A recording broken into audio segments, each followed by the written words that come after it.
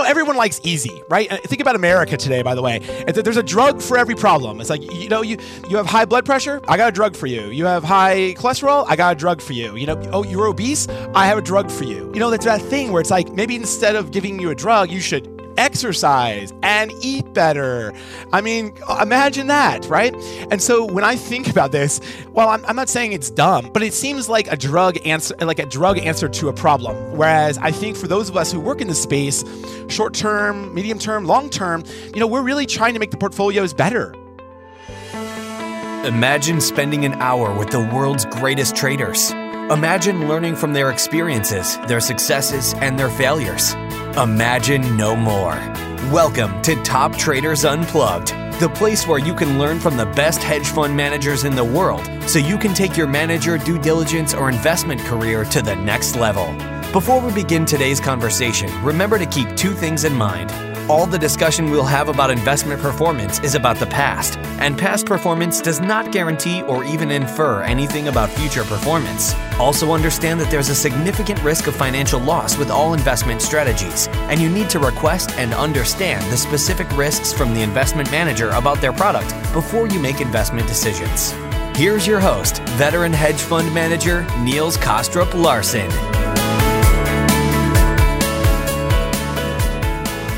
Hey everyone, and welcome to another edition of Top Traders Unplugged, where Alan Dunn and I today are joined by Michael Pomada, President and CEO at Crabel Capital Management, as part of our mini-series focusing on the one investment strategy that beat everything else in 2022, namely trend following and managed futures more broadly.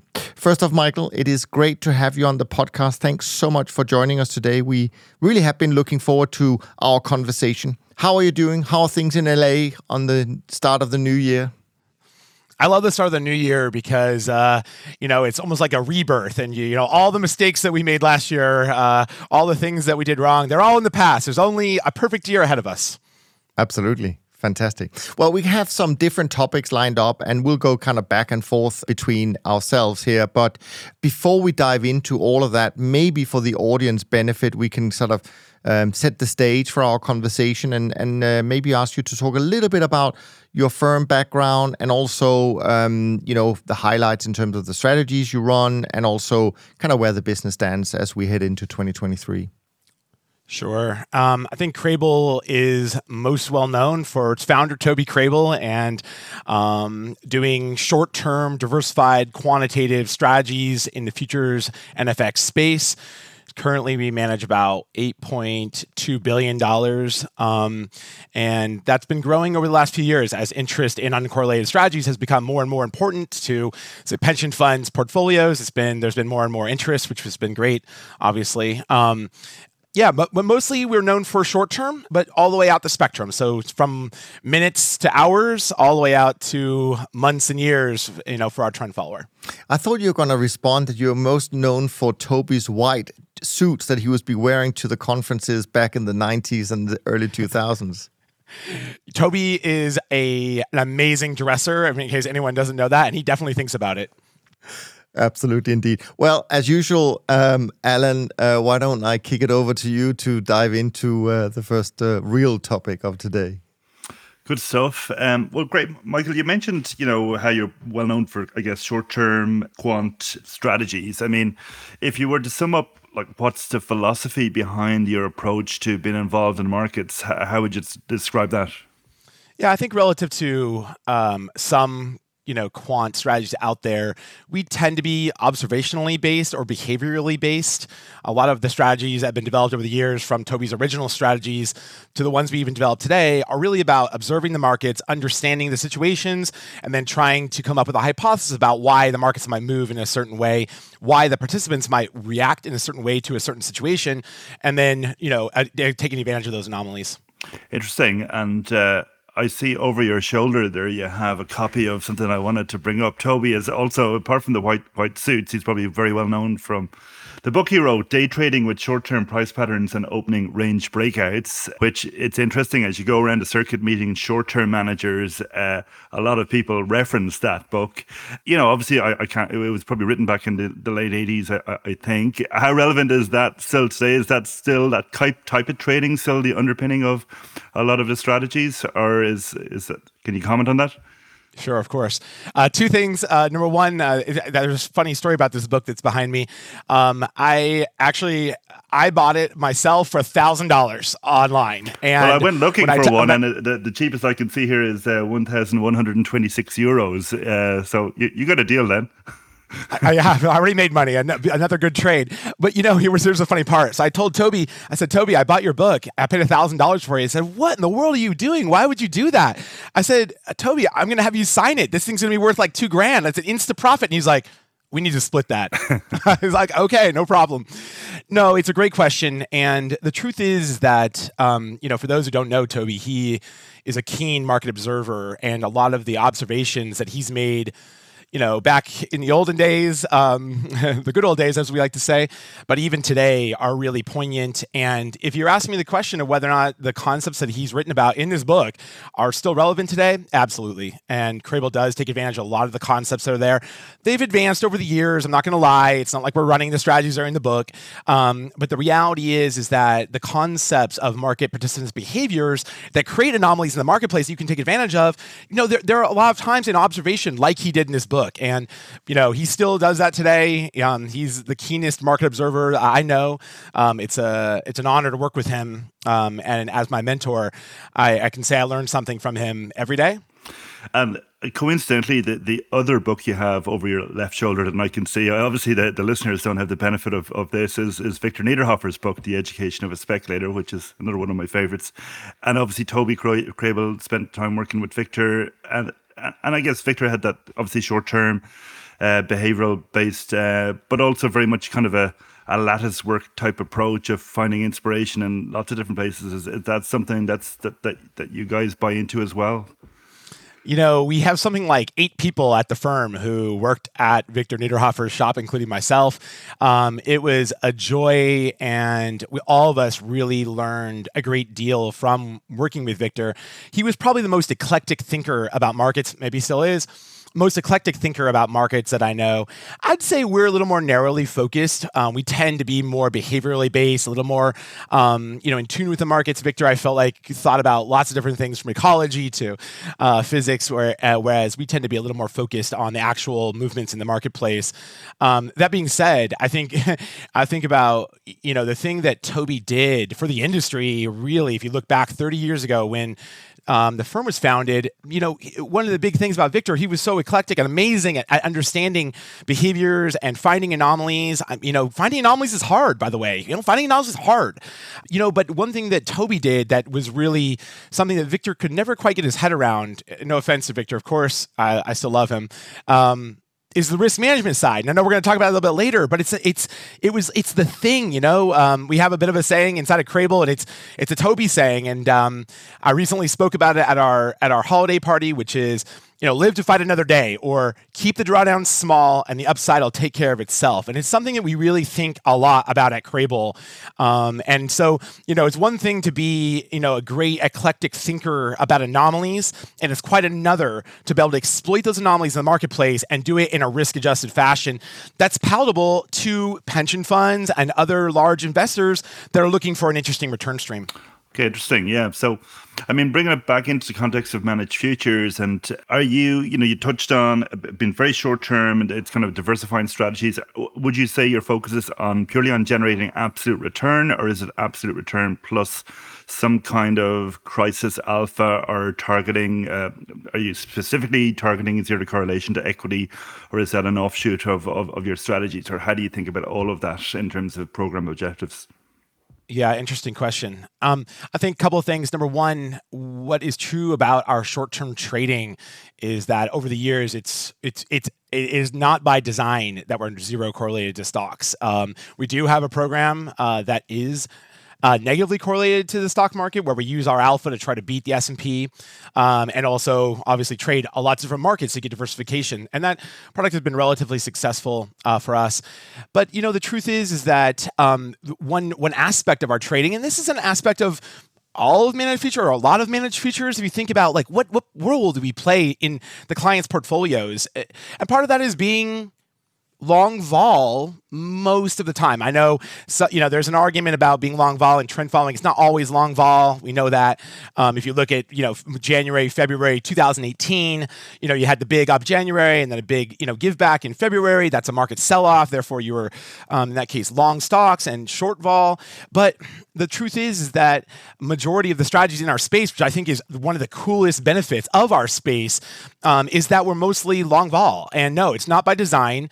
But one thing I would say, particularly on the shorter end, think 20 days and below or something like that in terms of holding period, or even in adapting to a situation. Think March 2020. Now, all the trend followers had a great March 2020. We happen to have a very good March 2020. Very adaptive, right? And that's part of the design of the program. But the reality is that being long vol oftentimes means making money when the stock market goes down, because oftentimes the vol is more explosive there. I'm not saying we're not going to make money when the stocks go up. I mean, you can look at our long track record to see that that's not the case. But the reality is that the marketplace oftentimes makes a lot of mistakes when the market's falling rather than going up.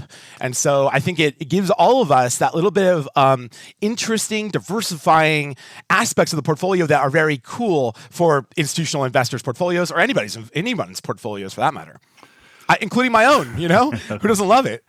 Niels? Yeah, no, I was just going to pick up on some of these points.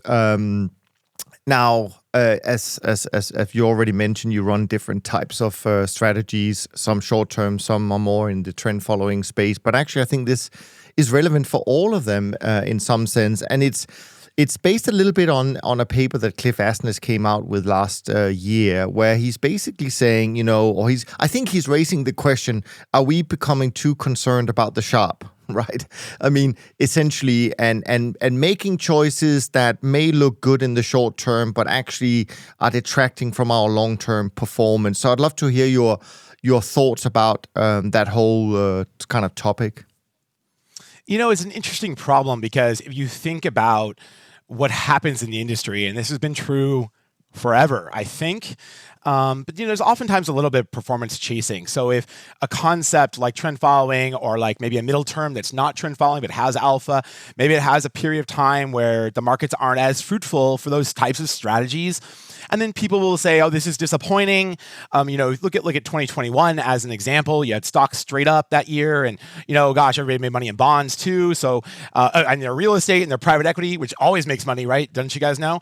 There's a great Cliff Asness piece actually. That's his next paper, by the way, about private equity. I did. It's a great piece actually this morning, I think, or maybe it was yesterday or last week, that came out about private equity never has to mark to market. So what's going on with that?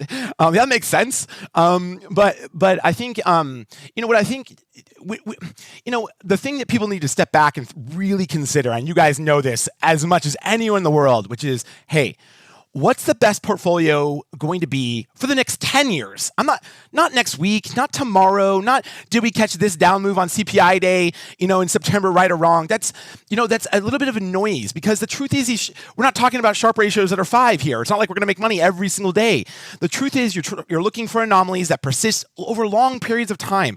Now, I'm not saying you should stick around with people who lose, lots and lots of money year after year after year, just because you hope one day they're going to make you money in a tail-hedged fashion. Think, Nassim Taleb has been talking about this for years, right? Victor, he always warred about this particular topic. But the reality is, if you can get a positive drift, was some kind of interesting, diversifying return stream, you should be thinking long-term, not short-term. So therefore, if there's a period of time where trend following or our strategies happen to underperform by a little bit, I think you kind of have to understand the long-term effects of that. Now, look, if you believe the anomalies have gone away, and you believe they're not possible, okay, I understand. I don't agree with you. But the reality is that if you believe that it's there, and you believe in the manager you've chosen to execute that strategy, no matter who it is, and there are a lot of great ones in our space, then I think you have to really think big picture, longer term, and think about the construction of your portfolio in every different market environment, not when the S&P goes up every single day. You mentioned something important there, namely construction of your portfolio. And let's bring that back to Sharpe. As far as I remember, Sharpe was never invented to be used on a single strategy. It was used for a portfolio, yet we use it on single strategies today. Is there, in your opinion, a better stat or matrix that people should think about when they look at our space, maybe specifically, rather than Sharpe? Great question. I think, sharp can fool you. And for those of us who've worked in this business for a bit, you know that, you can have a 2 sharp, 3 sharp forever until it blows up. And it's like, oh, wow, I'm making money in the basis trade every single day until mid-March, 2020. And hey, look, basis trade players out there got a little lucky with the Fed because they were on the border of like really having some steep losses. And so, for me, that's a great example of where the back test is going to look perfect. The realized returns have been pretty good, right, guys? I mean, come on, the basis trade works. I mean, it's a concept that's not horrible. Any kind of carry where there's a drift in your favor, yeah, we know about that. But we also know it has these pitfalls. And I think that's where it gets really tricky when you're looking at back tests of strategies or short vol in particular. But, in general, you really need to be thinking about how should this portfolio behave in different types of market environments. Is it going to get every one of them right? Probably not. But is it going to get them the preponderance of them right? And is it going to protect you a little bit against that downside? In other words, when it gets it wrong, is it going to lose all your money? Is that what we're talking about here? Or are we talking about a strategy that's going to have a small drawdown that it will likely get out of when you look back across the last 30 years? I mean, some of the people that you interview on this program, obviously we've been around for over 30 years, and some people you've interviewed on this program, they've been around for longer than that. And so I think that's the way you have to think about it. Rather than thinking about what's the exact measure to get right, I think you really have to think about what are they trying to do? What are they taking advantage of? How do we expect it to act in these types of situations? And then does that portfolio manager program deliver on what they're saying it's going to do?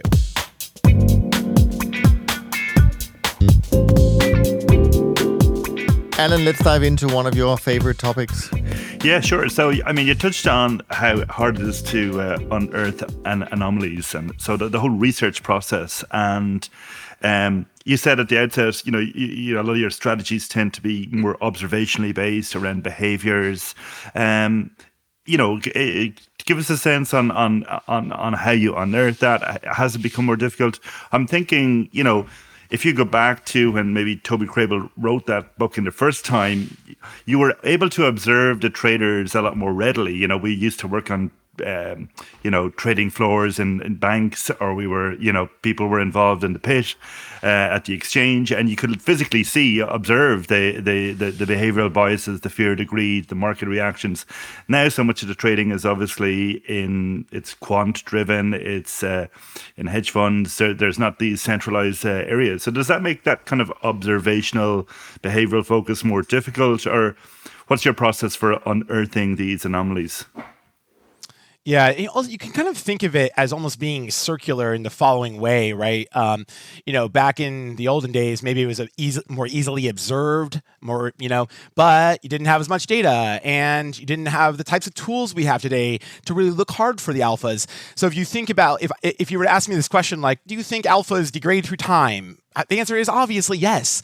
They have to degrade through time at some pace. I think, though, in the end, given the tools we have today and the additional data sets we have today, I think probably, while easy ideas aren't quite as easy as they were a long time ago, being able to isolate a core idea, a core anomaly that exists in the marketplace is almost like easier today. Furthermore, today we have a lot more data at our fingertips. I'm talking about book data. I'm talking about spread data. We can go all the way down to the microstructure to really think about what we're trying to take advantage of here. For instance, if you think about predicting flows, which is distinctly something we do, we really want to say, oh my goodness, someone is buying a lot, and that's likely to persist. Now, it could be for various reasons. Risk purposes, people are scared, people are greedy. I mean, there are lots of different reasons why people might be interacting in the marketplace, and there might be an anomaly related to it. But these days, you can get all the way down to that granular level, and each piece of the data tells you a little story about what's going on with those participants. And so I think from my perspective, if you ask me, and this is a funny question, if you ask me this funny question, you said, like, Michael, what was your most productive year in research? Because anomalies have been going away. I mean, look at all these guys out there. High-frequency traders are eating away your alpha. I mean, it's so scary. Oh, my gosh. I wish we were back in the pits again, which I disagree with, by the way. We can talk about that if you want. But my point is that today we can be much more observant of what's going on. Yes, you can't be the sucker at the table with those guys. You need to be really paying attention to what's going on with the flows. And yeah, there's more to take advantage of. If you ask me this question, what's our most productive year of research in our Crabel Capital Management's history? 2022. That was our most productive year in our history. And think about our long history of making money. I mean, we've done amazing work over the years, right? We got lucky, some good work, thoughtful work. 2022 was our best year. In terms of research, yeah. In terms of research about uncovering alphas. Yeah. And why was that? Understanding markets. Why do you think that was the case? I think that's good. That's a good question. More new data, I think for us is one piece. But just continue to observe the markets. The marketplaces change over time. The participants change over time. We just already talked about a big sea shift there. That when the pits to electronification, now high frequency traders, things change, and so you have to be constantly observing. So it just happened to be a year where I think we picked up on a number of different concepts that were relevant to our style of trading. And I mean, when you're talking about picking up and observing, is that literally 4 or 5 key portfolio managers watching the screens all day long, or what does that look like?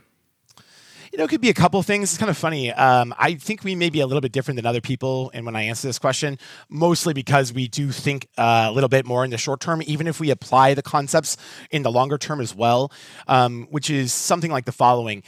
When we lose money, whenever we lose, we're a very competitive group, by the way. Crabel Capital Management, we're extremely competitive. We believe in continuous improvement. We really want the strategy to get better every single day. It really does start with Toby. He has this thing where it's like, no, I don't care if I put this strategy in back in 1992 and it's a sacred cow. No, that's not the way he thinks about the markets. He thinks, let's make this strategy better. Let's find another better version of it. Let's expand it. Let's go shorter with it. Let's go longer with it. Let's really extract the alpha that's there.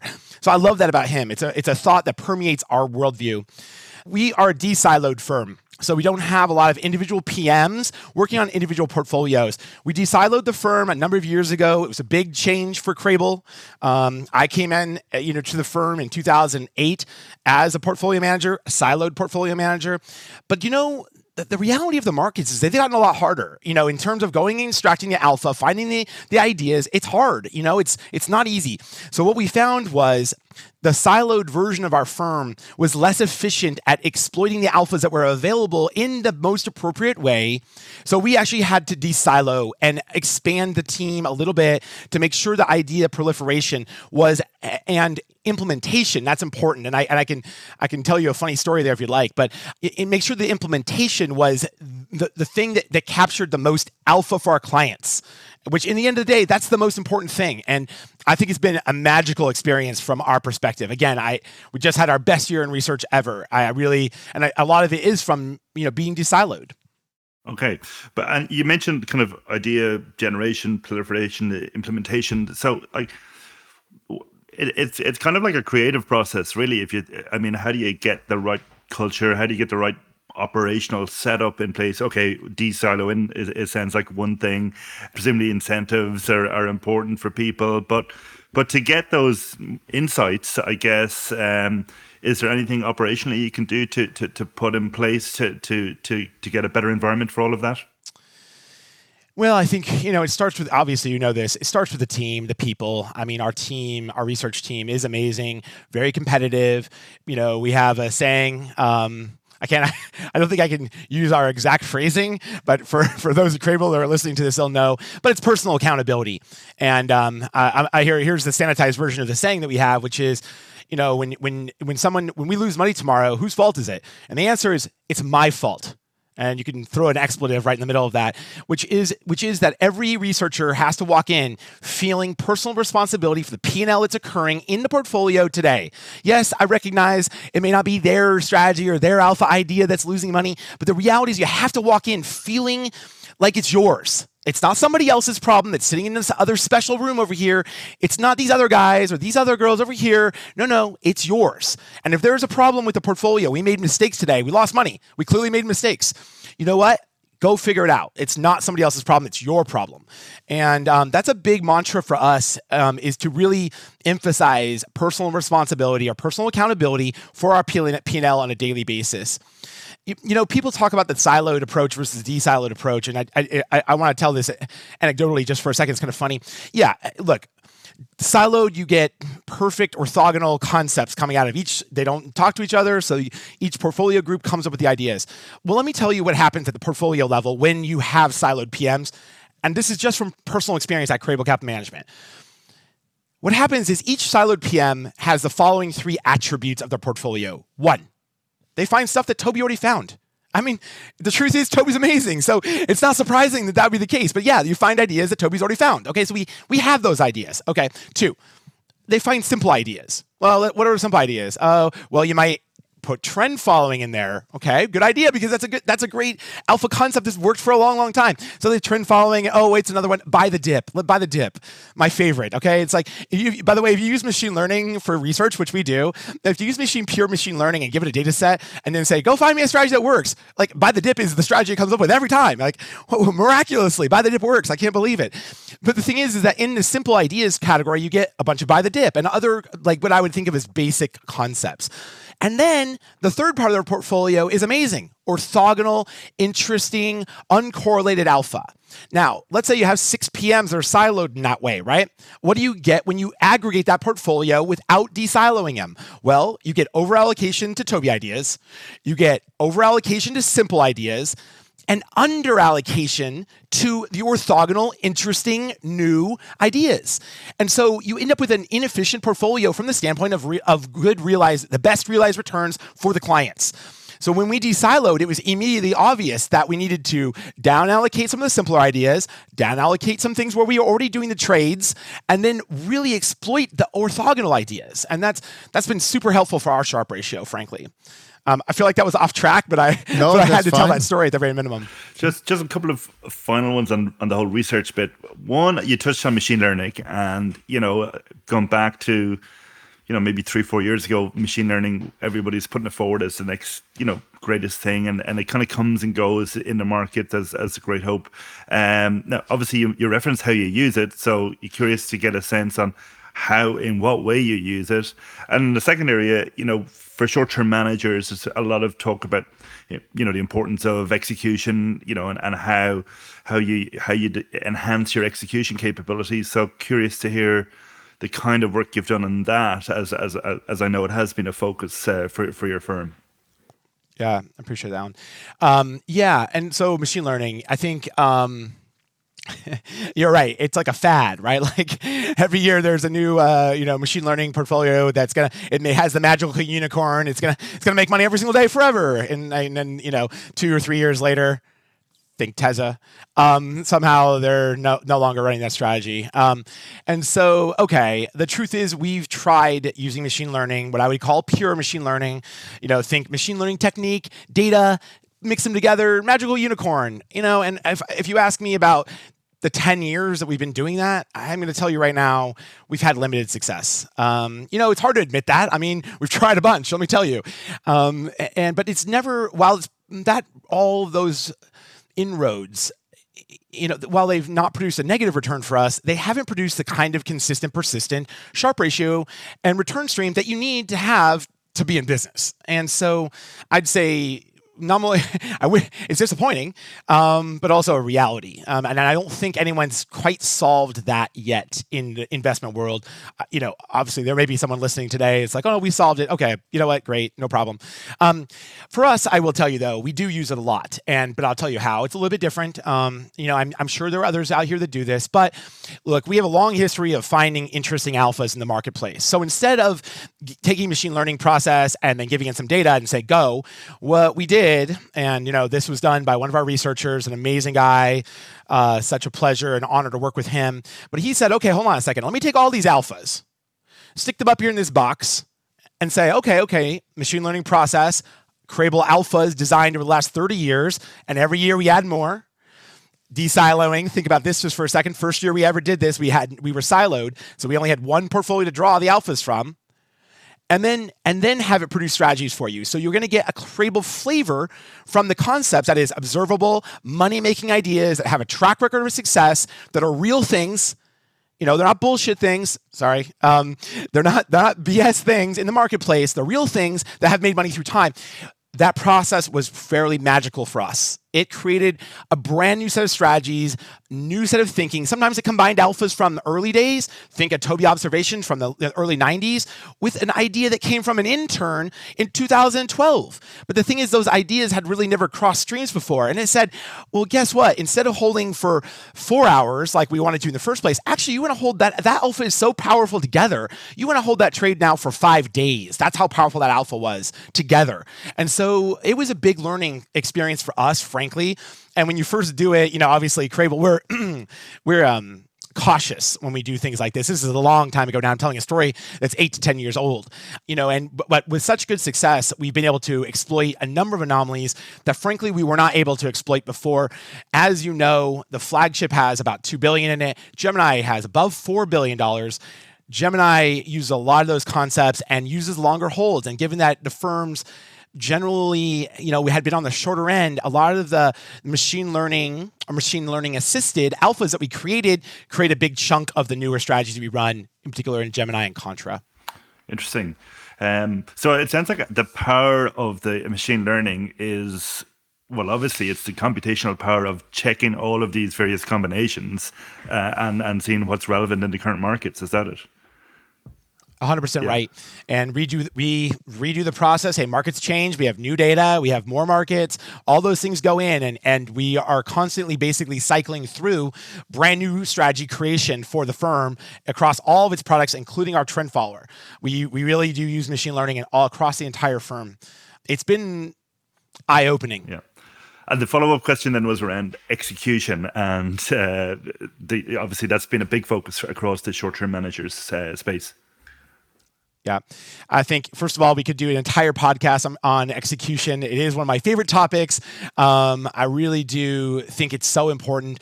And, to your point there, to say something about the end of it, which is that, execution isn't cheap. It's not cheap. The high-frequency trading guys spend hundreds of millions of dollars on this stuff. Why? Because that's where they make all of their money. And so they have to spend that kind of money. Okay, for us guys who trade in futures that are holding day, 10 days, trend following, maybe it's 3 months, 6 months, maybe depending on your time, maybe even longer than that. Okay. The reality of execution, is that the shorter you go, the more important it is to extract your alpha without giving away your intentions to the marketplace. As soon as they figure out your intentions, they're going to come and get you.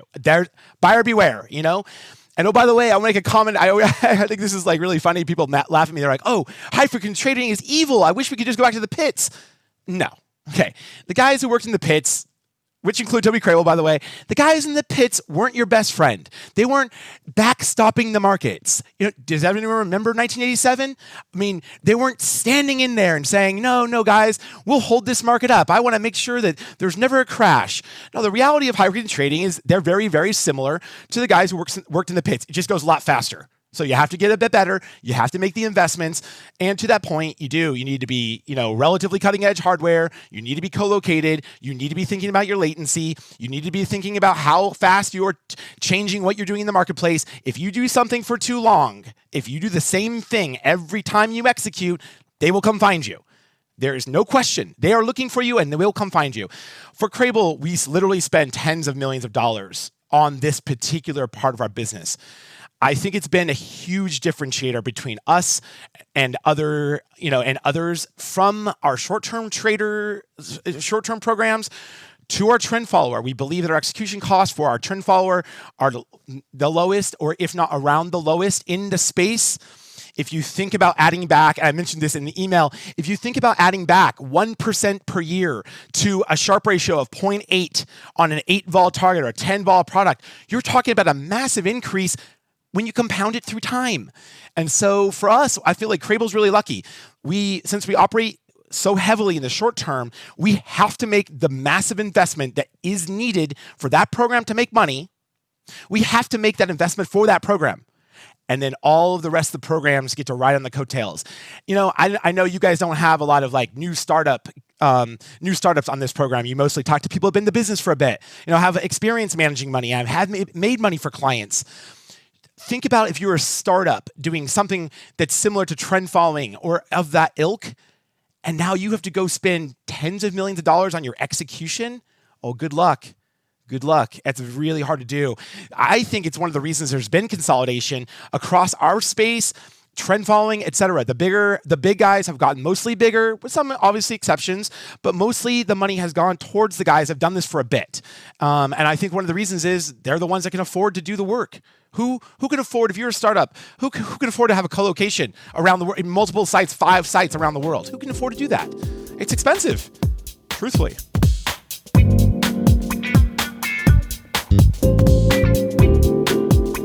Yeah, no, I mean, this is fascinating. I want to go to another topic that I actually also think is quite fascinating.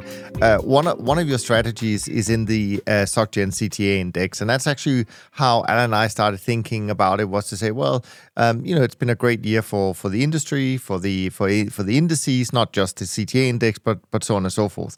But there's something else going on with the CTA index, the SocGen CTA index in particular, and that is that last year it became evident that one firm that was replicating that particular index saw massive inflows.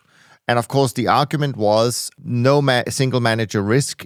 We just spread it across that. We just look at the returns of the index, and then we do some kind of linear regression, and we put it into this box, and we just need 14 futures markets to replicate the exposure. And we're always going to be, well, I don't think they say always, but we are expected to outperform in the long run because it's cheaper.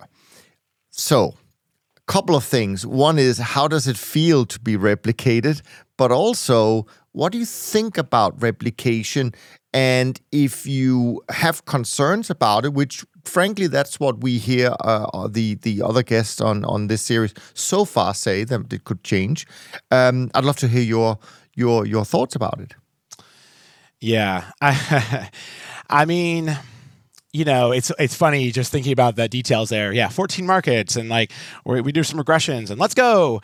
I think it's a fool's errand. I do. I think that this concept that you're going to be able to get the majority of the returns and then charge low fees, I think that thinking is very problematic. For me personally, if I were investing my own money, I'd rather just pick a few managers I think are great and have a good track record of making money and also managing the risk well, rather than a replication, and pay a little bit of additional fees. What do you get for it? I mean, that's the big question. What are you getting? I think you're getting actual alpha thoughts, thoughts that are a little bit deeper than what they can pick up in a regression. And while that concept, everyone likes easy, right? Think about America today, by the way. There's a drug for every problem. It's like, you have high blood pressure, I got a drug for you. You have high cholesterol, I got a drug for you. You're obese, I have a drug for you. That's that thing where it's like, I don't want to single out America in this particular case, but it seems to be a theme here, which is like, maybe instead of giving you a drug, you should exercise and eat better. I mean, imagine that, right? And so when I think about this, like the replication concept, well, I'm not saying it's dumb. It's fine. I get it. Those guys are trying to make money. It's fine. I get it. But it seems like a drug answer to a problem. Whereas I think for those of us who work in this space, short term, medium term, long term, we're really trying to make the portfolios better. I mean, you ask all the competitors, you get to talk to them, right? And you can ask them. It's like, well, is the portfolio the same as it was 5 years ago? Have you found any new alphas? Are you adapting through time? Are there new pieces of information that might be helpful or not helpful? And I think the truth is that all of us try really hard to get better. We're all very competitive about being in this business. We all feel very fortunate to work in it too, by the way. It's a great business to be in, but you have to keep trying to get better. And I think that a concept that is just replicating, while it might in an easy year, like I think 2022 kind of was in an easy year, it's not surprising that it would have pretty good performance. And yeah, okay, it's a good marketing vehicle. They can sell it easily. We can replicate everything. It's really cheap. You don't have to worry about paying these guys. They're all driving around in Ferraris, right? Because we pay them all these fees. No, that's not true.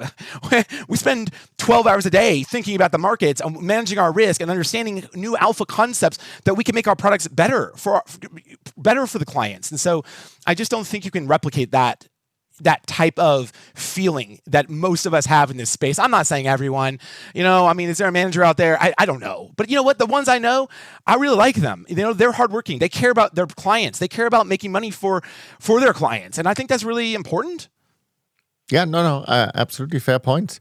Another thing that we debate, and maybe this time around, I may have to ask you to wear your more trend following hat than your short term hat. I don't know, but we often talk a lot about how many markets should you trade as a trend follower, and there are very different sort of thoughts about it.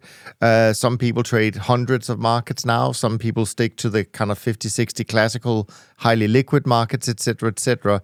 I've always been on record saying I don't really see the difference in the numbers. Of course, the performance will be different at times, but in the long run, I don't see that one or the other group actually performs better as such. Maybe, actually, if I think about it now that I talk to you, I would say maybe the classical, the smaller universe have performed better when I just think about the names in the long run. But be that as it may, I'd love to hear your thoughts about it, what you might gain, what you might lose, other than the obvious, which of course is capacity. I understand why people would want to do it for capacity reasons, of course. Yeah.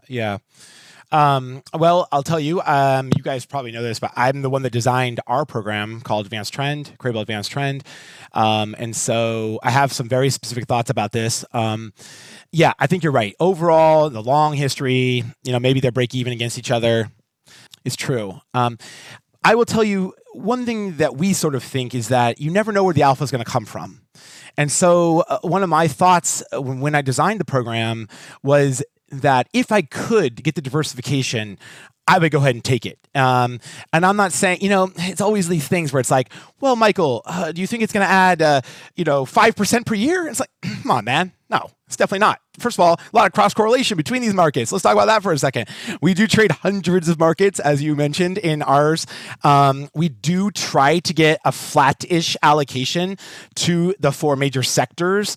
And I think you're right. Sometimes you're going to have a year where if you have Bitcoin in your, Bitcoin futures in your trend follower, you're going to outperform because Bitcoin has been interesting for trend following for a bit, both on the upside and then on the downside. So yeah, sometimes there's going to be that differentiation between the two. When I really step back and look at it, obviously, I chose diversification, but if you're asking me what's more important, execution costs or diversification, I'm probably going to go execution costs. So, that tells you my level of feeling about it. I love trading all the markets. I think you never know. In short term, especially, we tend to think you never know where your alpha is going to come from. A market may be a bad performer for a number of years, and then suddenly it starts lighting up, and you really need to be there. Clients ask us, we lost money in the yen for a number of years, and people are like, why are you guys trading the yen? And it's like, oh, and then it was our best market ever the following year. It's like, that's why we keep trading the yen, or you think about nat gas was really exciting for many, many years for all of us, and then got kind of boring. It really got kind of boring for everybody, right? It kind of settled down there and did nothing for 2 years or something like that, and then suddenly it was exciting again. And guess what? It created interesting opportunities for all of our strategies. So I think we tend to be a little bit more. I guess if I was going to make a mistake, I'd go with more diversification. I'd rather make that mistake than the one where I'm like, oh, I'm missing out on interesting new markets or whatever. Yeah, no, that's fair. Actually, I want to stay on the topic of markets, even if I'm jumping a little bit ahead, Alan, but I think you know exactly why I'm doing it. And that's another theme that kind of has gone through our industry. And I think personally it's a really difficult one to answer, but it does relate to markets, and that's ESG, because a lot of people, they have to have an opinion, they have to follow certain rules when it comes to ESG, but CTAs, does it really apply to us? And of course, and again, I've been on record so I can certainly repeat that. I have had my concerns, to be frank, when it comes to, say, Chinese markets. I know it became, and I don't even know if you guys trade China, so just keep that in mind. But certainly a few years ago, a lot of these Chinese markets did really well. So there was a return dispersion, and you had to kind of justify if you didn't trade them and so on and so forth. But at the same time, I did notice that a lot of these bigger firms were talking about ESG and all the compliance and everything they do. And I was thinking, well, if you trade China, does it really fit into this ESG thesis? And I don't want to put you in a corner or anything like that. I have no idea. But I'm just curious because I find it to be a difficult topic when it comes up. Yeah. Gosh, what an interesting few years it has been with ESG. I find it a little bit fascinating, and I can tell you something. I obviously answer these questions for clients all the time. One thing I want to say is I think we should start with separating ESG to two different categories to think about the product construction. You obviously know that it's going to be well, if you're a long short equity guy, this is going to matter a lot more because you have individual names. Okay, but I did want to separate out. Think about what your firm does in terms of ESG. I think we really, as a firm, we very much focus on it. We have a committee. We really do think about all the pieces of ESG and how to be a great firm for our world. And I think that's important. Okay. Going on to our trading, and this is the question you're really asking. I give this the following example. So let's just say we decide that high prices for food is bad, because it's bad for people, right? You and I, inflation. And so that means that when we buy corn, that's bad for people. And so it's okay, you can't buy corn anymore. You can only short corn. Okay, we're neutral to all of our markets, so it's almost all CTAs, we're neutral to the markets. And so, you can only short corn. Okay, well, the farmers, by the way, lose when you are the only one. If you're shorting corn, you're hoping it's going to go down. Well, the farmers are a part of it too. And so, in my mind, it's a little bit tricky to say that, you can't buy corn, you can only sell corn, because there's the other part of the supply chain. And then you say, okay, well, Michael, no, forget it. Crude oil is dirty. You can't trade that anymore. And I said, let's start that over again, okay? Because, making a market efficient helps all the participants, including the people that are trying to help the economy, that are pro ESG. If there's no market made, and again, go back to the corn example, you have Kellogg buying, and you have your consumers, you've got the producers, you've got the farmers. There's lots of people. So for us to be involved as CTAs, creating a market, I'm not sure, given that we're neutral to the market, I'm not sure you can say we're sort of we're not pro-dirty, and we're not con-dirty, but we help create a marketplace that allows people to come in and trade those instruments, even if they want to be expressing a concept we want to have a clean world. And I think that's important. And I think it's a less known, it's like a small idiosyncratic fact where it's you can't just put a market into a category and call it bad. I think you have to think about what are our roles in all of this? What is our part of the participation? I very much agree, Michael, and it's interesting. We were talking about it as well. Of course, not with every single manager, because sometimes we have to skip a topic. But we actually brought it up with Harold at TransTrend the other day, and I thought his comments were quite constructive, because he, like you, kind of just said, well, you have to remember our role is we're carrying risk, or we're, warehousing risk for people, etc. I can't remember his exact words. And that is a role which is kind of neutral in some ways, but it's super important for the marketplace as a whole. And I kind of like that. Whether it's going to fly with investors or not, I have no idea, but I like this, and I think it's important to talk about it, so we all better understand how to address it. But anyways, I appreciate the thoughts.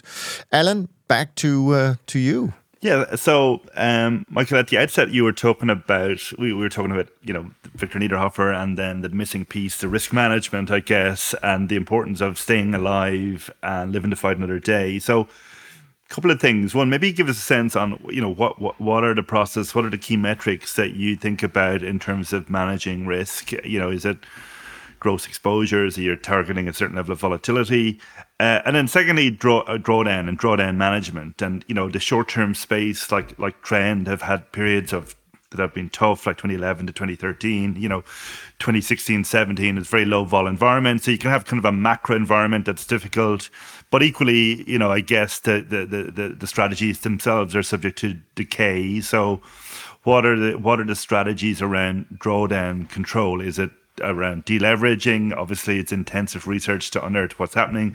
But when strategies go into a tough period like that, what do you as a firm? How do you think about addressing that?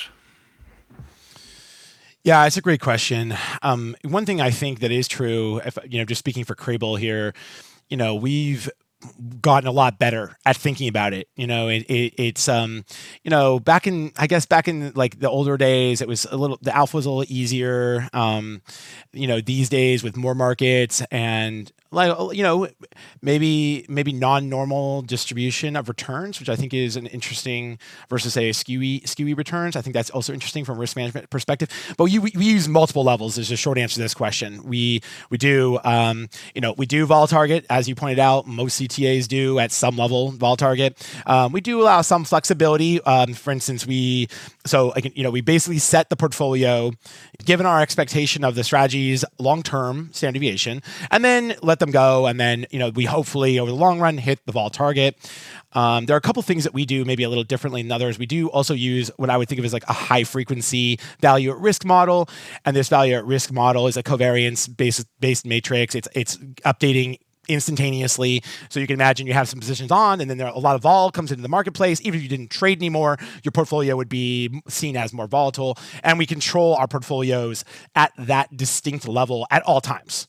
Now, the truth is we allow our intraday, basically instantaneous expected vol to move much higher than our average target, because some days are going to be lower than target, some days are going to be higher than the target. Today, a little bit higher than the target.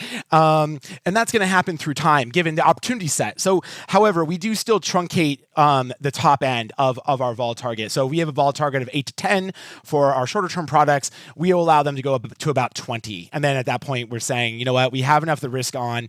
We've done a lot of analysis of this. We have a long history, obviously, of trading. We know a lot about what kinds of returns you should expect. If you think about, I'm going to add one more position when I'm at 20 vol, instantaneous vol.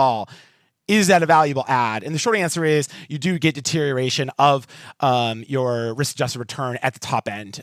So given that we know that, we've geared our portfolio to express the risk in a certain way and deliver a return. One thing that is part of the design of our trend follower advanced trend is that we have a belief, and it really, in the end, it comes back to us being a little bit shorter term thinking. But here's a belief that we have. We believe that sometimes Sharpe ratio of trend following is going to be high, think 2+, like last year.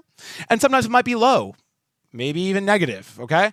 So what in our trend follower, one way that we gear the portfolio is we allow its target volatility to fluctuate up when obviously systematic, automated, et cetera, we're not touching this, but when our alpha signals believe that this is a little bit stronger trend up toward the 2 end, when it believes that that's the case, it wants to have a little more vol on. So we actually allow the vol target to move. And I think we're one of the few that do this. There are a lot of people who don't vol target at all. And yeah, we can find them. They were up 70% last year. God, I understood. But for those of us who target, in our case, 15 vol for advanced trend, we actually, though, allow it to fluctuate based on the alpha availability. This has helped us in a few instances outperform our peers because we're allowing that flexibility, given our alphas, the alpha concept behind it, really believe it's a high Sharpe environment. And then what about the drawdown control? And, when the space goes into a tough period and your own strategies, some managers will have thresholds where they delever the portfolio. So that's one. Do you believe in that or not? Secondly, will you retire certain strategies and then, is that just purely based on a stop loss type or max drawdown type approach? And I suppose how do you manage the question of whether something is broken or just you're drawing out of the negative side of the tail? Yeah, I think that last one's a really fun question, and I have an answer to that. Just on the drawdown side, we do tend to down lever a bit as we go into a drawdown. It's systematic, and it is a part of the program. We do believe that there can be periods of time for the shorter term programs where the alphas aren't as available, and therefore you should. Then all you have is trading costs, right? Okay, so if you have no alpha and a bunch of trading costs, all you're going to get a negative return stream. So yeah, we do tend to manage that because. But we want to be very dynamic and adaptive. So short answer to your question is yes, we will bring the leverage down as we go into a drawdown. But actually, if there are interesting situations in the marketplace where the portfolio says, no, this is really good, even in a drawdown, we will get the vol. It will come. The second question, for our trend follower, for advanced trend, we tend not to be as aggressive. We understand what that Sharpe ratio is. We understand its role in our portfolios. We have trend in all of the portfolios that we run. We do think it's a really interesting and great diversifying return stream on a standalone basis, but also for our program. So just to put it in perspective. We don't do as much with that one. We tend to let it be. We know we understand what are the long-term benefits to that and what are the long-term drawdowns to that. And, we were willing to accept them. The question about retiring strategies is a really interesting one to us. We are a firm with tens of thousands of strategies, as it turns out. So it's really fun. And some have been making money forever. Some are brand new. So it's a really fun and interesting question. We tend to think about it in a couple different ways. Imagine a strategy that's made money for 10 straight years. You believe in the alpha concept, and then it gets Trump night wrong. It has a huge drawdown. So you have a perfectly up and right return stream, realized return stream, and then it gets Brexit wrong. And then boom, it has a steep drawdown. You might look at that and say, oh my gosh, you just wiped out last 3 years of returns. It had such a good Sharpe, but now this rolling 1 year, 2 year, 3 year Sharpes are all negative. I think sometimes that a strategy like that can have a lot of scrutiny, but I'll tell you the truth. We tend not to touch them. We tend not to down allocate them. We tend to leave them just as they are, because getting unlucky, and I recognize that's a tricky statement I just said there, but getting unlucky is not alpha's dead. Okay, so like for us, we would differentiate between a strategy that has a really nice, solid, strong track record and had even a very, very steep loss against the following kind. A strategy that's been making money, and then it just starts rolling, and suddenly you're 1 year flat, 2 years flat, slightly negative, 3 years, 4 years. If you think about how the shape of that, for us, we would believe a lot more that has an alpha deterioration factor that we don't understand, and probably, number one, that strategy would definitely get down allocated. I will tell you, we tend to be strategy collectors, not strategy destroyers, because you never know when a concept might want to pop back up again, or you found an improvement that deals with that deterioration. But that one tends to be a little more eye-opening to us. It's distinctly on our list of things that we look at. I just want to add one thing. The caveat to that is the following. And you mentioned 2016, 17 low vol period just a second ago. I want to point out something. When you're doing almost any type of trade, managed futures all had a struggle during that period. There just wasn't much action, right? And so the question is, if you're in a market environment where you expect that strategy to struggle a little bit, and you have a flattening like that, which was a kind of a long flattening, frankly, year or so, a little bit longer than a year maybe, I think you have to accept that as part of the program. Now, you may want to design strategies that make money in that situation. Fine, good idea. But I think you have to be a little bit careful if you have a strategy that's leveling off in terms of alpha in an environment that you know is the weakness of that environment. If you're not happy with your overall portfolio performance, well then, goodness gracious, go back to the research department, right? Because, yeah, okay, I get it, sure. But the reality is that we will be a little bit circumspect when we have a strategy underperform in a market environment where we don't expect it to perform well. And so you have to be very careful about leveling off of alphas. We really had, even if you think about 2020, May 2020, through all of 2021, it was about 18 months of falling vol. Now, VIX didn't fall, so people don't talk about it as much, but on a realized basis, it was a pretty boring period, right? Bonds stopped moving, yen stopped moving, euro stopped moving. Everyone thinks, oh, didn't NASDAQ move in 2021? Yeah, NASDAQ. Go look at Russell. Russell was flat. Go look at the Nikkei, flat. Go look at the Euro stocks, flat. Okay, so suddenly when you think about 2021 or that pretty long period of time and are like, oh, trend following didn't do so well. Maybe I should get rid of the portfolio. Some people made that decision. And they missed 2022. And I think when you think about a strategy or an overall portfolio, you really have to think about what are you geared to make money in, and what happens when you don't have that environment. Should you be so upset? Should we be yelling and screaming in our office, make it better, or should we be a little bit circumspect about what we do for a living here? What our jobs are, because if you were to get rid of all the strategies that underperformed during a pretty dull period of time that was 18 months long in 2020 and 2021, well, you wouldn't have been around for 2022. And so I think it's really important. Anyway, it's a long answer to a short question, but we tend to be circumspect about it. The short answer.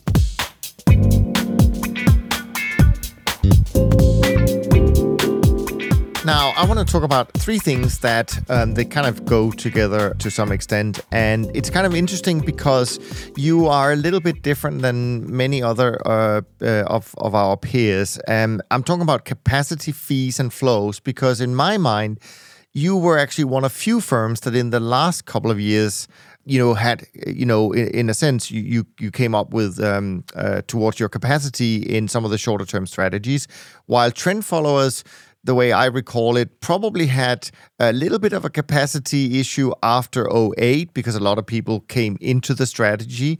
Maybe that was the reason why we as an industry didn't do so well, although it's certainly not entirely that reason. Then people redeemed from trend following, and there was suddenly a lot of capacity released. So we came up with this brilliant idea as an industry to say, well, we should just offer trend following incredibly cheap. And so we had a lot of money, not a lot of money, but over time, a lot of money came back, especially from some big pension funds where they could get some really good deals. You, of course, have a flat fee, as I recall it, for the trend side.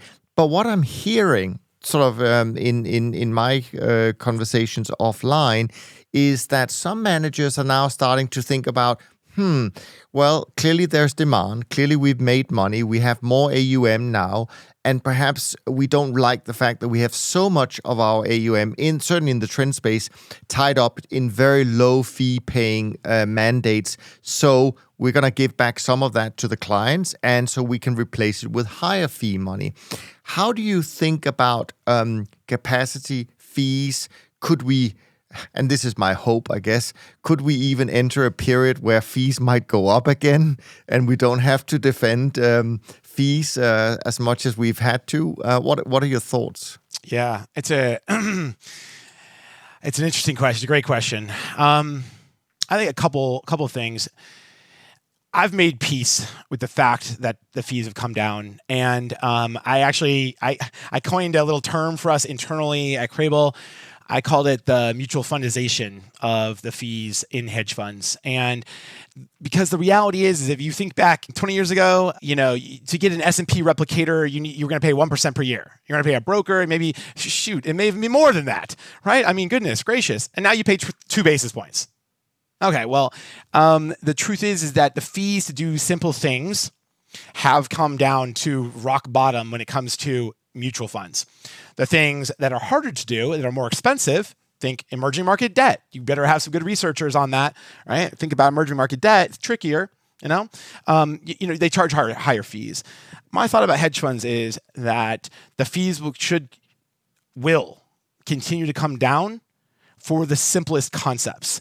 Things that are the most easily found will end up with lower fees. And I think there's just a reality about that. Now, the cool thing about our space, and think about all the great players out there in our space, I think that our ability to innovate and do things that are different and interesting, the more we are able to do that, and I don't even want to name a bunch of my competitors, but they're doing it too. The more we're able to do that, the more you can charge a premium for your services. And I think, so to your question there, if you're asking me, what's the overall hedge fund fee going to do? I think it's going to keep going down. And then if you ask me the question, what are the best alpha shops? What's going to happen to their fees? I think the answer is up. Now, do I think, when I think about it from Crabel's perspective, do I think there's a world in which we're going to redeem people and only accept new high fees? No, I just don't see it for us. We really love the clients that support us. We have the business a lot because of them. And that's an important partnership and relationship. So no, I don't see us, trying to return money and take on more higher fee money. Obviously you can, not discount or, maybe raise fees as you go forward, as you, maybe get redemptions. And that's, I think is fine, but it's not something that we're really looking to do. We're really happy with the clients we have. We're happy with the products we're able to produce and maintain. And I think again, if you think about all the most successful hedge funds in general, the ones that have been able to charge the most fees, think Renaissance Technologies just for a second. They got to raise their fees, and kick everyone out. Okay, you know what? Good for them. I don't think that, I'm not sure our space is ever going to see something like what they did again. It was miraculous, and when I look at them. But, the truth is that the more alpha you can provide, the more interesting return stream that you can create, the more likely you will be able to charge a little bit of a premium based on what the industry is doing. Yeah, no, I think that's fair.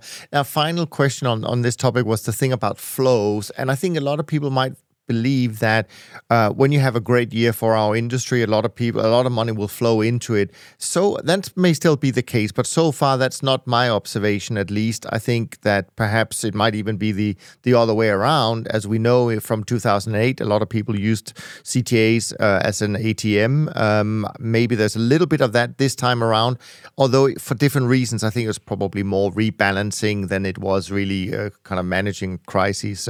Agreed. But who knows? Yeah. Okay. Yeah. But what's your observation about flows? But also, do you have any expectations about flows as we head into the new year? Yeah, that's a great question. For the industry, it doesn't have to be specifically to you, but just kind of general speaking as well. Yeah, I think you nailed it there, Niels. First of all, let me just point out, I think you nailed it. We did see outflows despite good performance in the last 6 months of 2022. It was at first surprising. And then the more we talked to clients, it wasn't like, oh, Michael, we hate you, we're redeeming. It was like, Michael, our stocks are down 30, our bonds are down 15, and now we have an imbalanced portfolio because our mandate is 10% to alternatives. Oh no, by the way, in alternatives, we got a bunch of private equity and private debt and infrastructure. And wait, what happened to those last year? I don't know. They didn't go down despite the fact that they should have. Oh, okay. So the thing that made money, alternatives, futures. Yeah, we all made money. That's great. And then, but now where do they take the money away from? And, it's like people forget about the 2008 situation, which is like if pension funds need to rebalance their portfolios, which I think they absolutely have to right now, where is the money coming from? Well, it's not coming from private equity. So I think that I made a prediction for our firm that we would see continued outflows into the end of this year, at the end of 2022. But that there is that other side, which you also mentioned, which is something like, what's the lag between good performance and people being able to onboard a new? It doesn't take one day, right? With due diligence, it's something like a 12 to 18 month sales cycle. We think that the AUM increases in this particular case will be on a bit of a lag. I do expect inflows for Crabel Capital Management. I expect inflows for the industry. Once all the clients get rebalanced, and then we see, okay, oh yeah, this is what managed futures. This is the advantage of being in managed futures. This is what CTAs are good at. I hopefully for those who had either stepped away from this space, like think CalPERS, that stepped away from the space a few years ago, maybe if they see that benefit again, maybe they say, okay, you know what? Let's rethink this. Let's make sure we have a balanced portfolio. Let's make sure we have strategies like this, and it's not just all private equity. I think that you will see the flows in. So my general statement is 2023 is an inflow year, even if you still have a few of the pension funds who are on maybe different fiscals that still need to rebalance the portfolio. And hey, that's part of being in the business. And it's okay when they call you up and tell you they're rebalancing because they need to put more money in stocks and bonds because that makes their portfolio balance right and they're hitting their target allocation. How can you be mad? You know what? They're saying thank you. So, and you're proud that you made them money. Oftentimes you're talking about a teacher's retirement system of name the state. And you know how proud it makes me feel to make money for the teachers? Very. It's so cool. What a great thing. So, you can't get too mad at that. You just have to roll with it. Be prepared, So I'm excited for the future, to say that out loud. Yeah, no, absolutely. Alan, your last round of questions before I wrap up? Yeah, so, you're talking about the kind of the allocator perspective, how they're kind of looking at their portfolios now, which kind of, brings up the point about, where did the different kind of portfolios, programs you run, where they fit, the role that they play in kind of a multi-asset portfolio and asset allocation plan.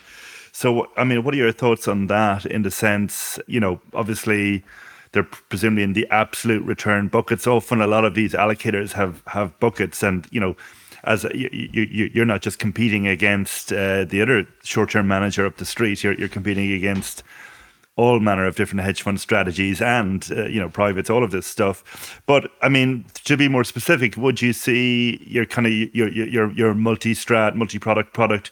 Would you see that as just as an absolute return product, or is it a portfolio protection, or is it, and then is it a return generator or a diversifier or both? When you're positioning those products in front of an asset allocator like that, what's the positioning? Yeah, I think, we do see it as absolute returns for all of our major products. They are absolute return oriented. It's the way we think about them. per your point there, a lot of times people do think about us, and a number of our clients do think about this. They put us in, this crisis risk offset style bucket. You know what? I get it. And we don't necessarily design it exactly for that concept. We design it for alphas. Let's make money. First and foremost, you have to make money. But I think that, as it turns out, the return stream lends itself well. And I think, kind of circling back on it, I do think it's, it is important to think about that balanced portfolio. In fact, I was having dinner in December with a competitor, large competitor. Yeah. I actually don't think of I don't think of it as being, I don't feel it like, oh my gosh, they're going to win all the money or we are, right? I just don't feel that way. I really like to be friends with the competitors. I do like the majority of them, all of them, in our space. Most of us are trying really hard to do well for the clients. When we all do well, the clients do well, it's our space does better. There will be assets for us all. It's fine. I sat down at dinner and I asked him, I said, hey, his name happens to be Michael as well. I said, Michael, what would you do with your life if you weren't doing this? And he said, you know what? I'd want to work at a pension fund so that I could really help, create great portfolios that are diversified thoughtfully, not just for liquidity reasons, but also for return purposes, because you could help that state or you could help the teachers. And I thought that was a wonderful answer, a great answer to that question, because oftentimes, Alan, kind of circling back on this question, it gets confusing, right? Like, hey, you have to answer to a board when stocks are up 37% and your bond portfolio is up 10%. Hey, that's hard to answer when your trend followers are flat. When your diversifiers didn't have a lot of alpha that year, and I get it. It's like line item by line item by line item. It takes balls of steel, to sit there and see. Sorry, to see a negative return year or a flat return year when the portfolio's making 30+%. But you know what? You have to be able to be circumspect about it and think to the future. And I think when we think about it, yes. Do I happen to believe that there's some crisis risk offset, kind of like we talked about earlier, being a little bit long vol? It's helpful. It's helpful. It's not perfect, but it's helpful. And you say, the other thing is, sometimes people think, short-term traders, they are long vol, they have that long vol characteristic more so than trend. So then does that put you into being compared against tail risk, volatility traders? Do you fall into that bucket a little bit more? Or do you kind of dissuade allocators from thinking about it in those terms? Dissuade is the short answer. I think generally speaking, though, I think people really do think of us. If you brought 10 largest clients on here, I'm going to tell you that they all think of us as a diversifier. They don't spend a lot of time thinking about us as being in some other tail hedgy sort of space. But again, I think that they the return stream itself lends itself to at least helping in that case. And I think that's helpful for them. But no, I think squarely, even though short-term futures is a little bit idiosyncratic in the CTA space, I still think we kind of get lumped in. And so when trend followers are doing well, sometimes people even ask us, maybe 1 year trend does well and short-term doesn't do so well. And they'll say wait, didn't futures do really well this year? And you're like, well, yeah, trend following did well. That's why you should have a diversified portfolio, by the way. But short-term futures didn't get quite the opportunity set that trend following did. That happens. That's why they're a good. Our multi-product is zero correlated trend. That's why they're a good complement to each other. Same with Gemini. Just one final one for me. I realize we're going a bit over on time, but as you're a short-term manager, I think this one is important around liquidity. And we always hear in markets concerns about liquidity, and you see some crazy moves, and everybody says, "Oh my God, the liquidity market isn't what it used to be." And then people are saying, "Oh, you talked about the basis risks in treasuries in March 2020, and there's an ongoing discussion going on between Janet Yellen and the industry around that." And even earlier this year we had crazy moves in sterling and then in the gilt market, and they seemed crazy at the time, but obviously we've seen these kind of moves in the past. So what's your perspective as a participant who's very close to the liquidity? Is it better, worse, any different to what it's been historically? Yeah, I think it's important how we frame this, and I'm going to tell you why. The headlines are all exactly what you're saying. The headlines are liquidity is shit. Markets have become less and less liquid. What's going on? All the market makers are backing away. The participants are leaving. The banks no longer have the prop desks. So they're also not in there making markets. Yeah, I hear it. And there was actually a piece put out by JP Morgan literally 2 weeks ago or a week ago or something like that saying that this is historically one of the lowest liquidity periods for, say, S&P futures that we've seen. And they showed some pretty charts. And yeah, I get it. I hear you. Okay. But let's start back over again. If you're talking about pure liquidity, and now you're asking the market makers to stand in, think about this as a gross notional basis, right? I'm going to quote the S&P futures by 50 by 50 inside. Okay. And now you triple the vol. I quadruple the vol. What if I quintuple the vol? You think I can quote 50-50? 50 by 50 inside bid ask on the ES futures? No way. So in my opinion, the popular media generally gets it wrong. Even people that are smart, like JP Morgan, they get it wrong because they don't vol adjust. If you vol adjust the book and look at it through time, there might be a small decline in the liquidity. But in truth, we trade tens of millions of futures contracts. We're one of the largest futures traders in the world because we have high assets and we have short-term trading, which turns over a lot, right? So we trade a lot. And the way you would see low liquidity is you would see high slippage. Well, for us, for Crabel Capital Management, 22 was our lowest slippage year ever. Well, how'd that happen? Are we just that good at it? Well, yeah, sure. I think we're pretty good at it. But are we just that good at it? No. The truth is that there was a lot of volatility, and the volatility adjusted liquidity was there, for us. Now, look, I do want to point something out. If you go to 2020, go to March, I think it was the craziest thing I'd ever seen. Having seen 08, the markets were pretty tight in 08. Now, they were less liquid, obviously, but I would say that if you look at NASDAQ in 2008, you would have seen a light book, but it was still pretty tight. Fast moving, but it was 08, it was a long time ago, right? Fast forward to 2020, and not only was the book light, but I actually thought the spreads we saw for 4 points, not one tick, not 4 ticks, 4 points wide on the S&P, 4 points wide on NASDAQ. I thought that was the most unusual thing I had seen in the marketplace. Do I think that that's an adaptation by the market makers? Read high frequency traders. Do I think that's an adaptation by the market makers to the modern world and an adjustment to the volatility we were seeing in March 2020, which was incredible, as we all know? Yes. And do you have to live with that environment? Yes. So I guess what I'm saying is, to the popular media out there and to people who just want to complain about it, fine, I get you. Even the JP Morgan guys, they're listening to this and they hear me, because do that study over again, but volatility adjust it, and you'll find out that there's just as much sort of volatility. So you're trying to get one standard deviation of ES on, you can get the same amount of standard deviation that you've ever been able to get. So let's start over with that discussion. Good points. Now, the final question will actually be 2 questions, because you, again, have 2 hats. You have a short-term hat and you have a trend-following hat. You also promised before, I don't know if you promised, but before we pressed record, you said, I can be very controversial. So here's your chance, Michael, because I don't think you've been that controversial yet. But I wanted to ask you, and so it's a 2-part question. What is the one thing you hear about short-term trading, or the one thing you hear about trend following, that you disagree with the most? One thing I would say that I disagree with wholeheartedly, and this view has been around for a while and it really bothers me, which is that we've been in meetings maybe with prospective clients, and they will say, we can't trust you and your return stream because it's, out of sample, we don't know what's going to happen. You guys make changes all the time. You need to be a set it and forget it shop, like this other shop over here. And I really feel like that's a misunderstanding of the alphas and ability to extract anomalies from the marketplace fundamentally. And when I hear someone say that, I do feel, and this in particular was related to trend following, and it's come up this comes up every year or something like that, not one time, where it's trend follower XYZ just sets it and forget it, and then they make money forever, and I can trust them. I can't trust you guys because you guys are making changes. Okay, sure, no problem.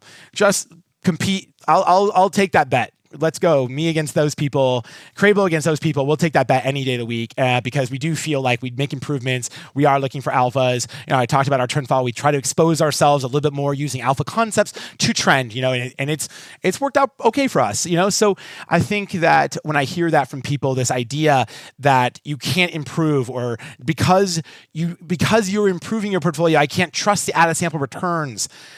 Man, look at the long history of our firm. Look at the long history of the space.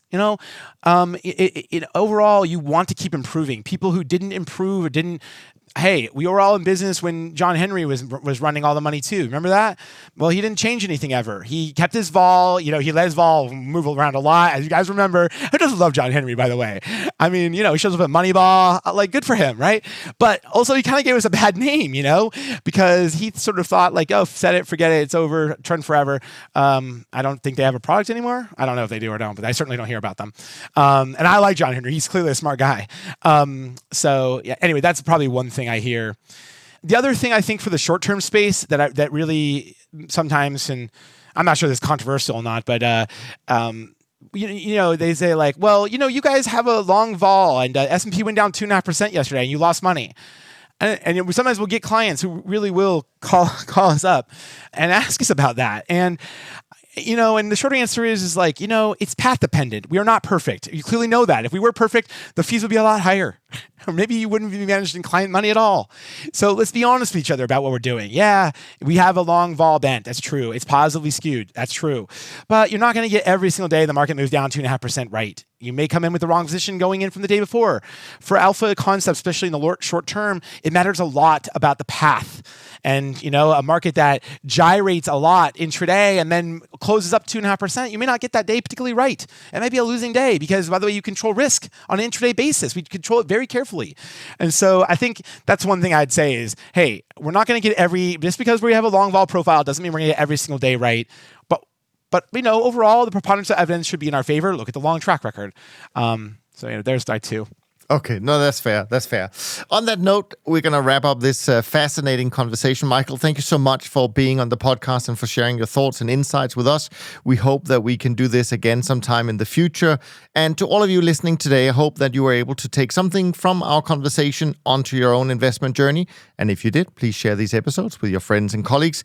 From Alan and me, thanks so much for listening. We look forward to being back with you on the next episode of Top Traders Unplugged as we continue our deep dive into the CTA industry. And in the meantime, go check out the show notes for this episode and all the other resources you can find on the website. And not least, take care of yourself and take care of each other. Thanks for listening to Top Traders Unplugged. If you feel you learned something of value from today's episode, the best way to stay updated is to go on over to iTunes and subscribe to the show so that you'll be sure to get all the new episodes as they're released. We have some amazing guests lined up for you, and to ensure our show continues to grow, please leave us an honest rating and review in iTunes. It only takes a minute, and it's the best way to show us you love the podcast. We'll see you next time on Top Traders Unplugged.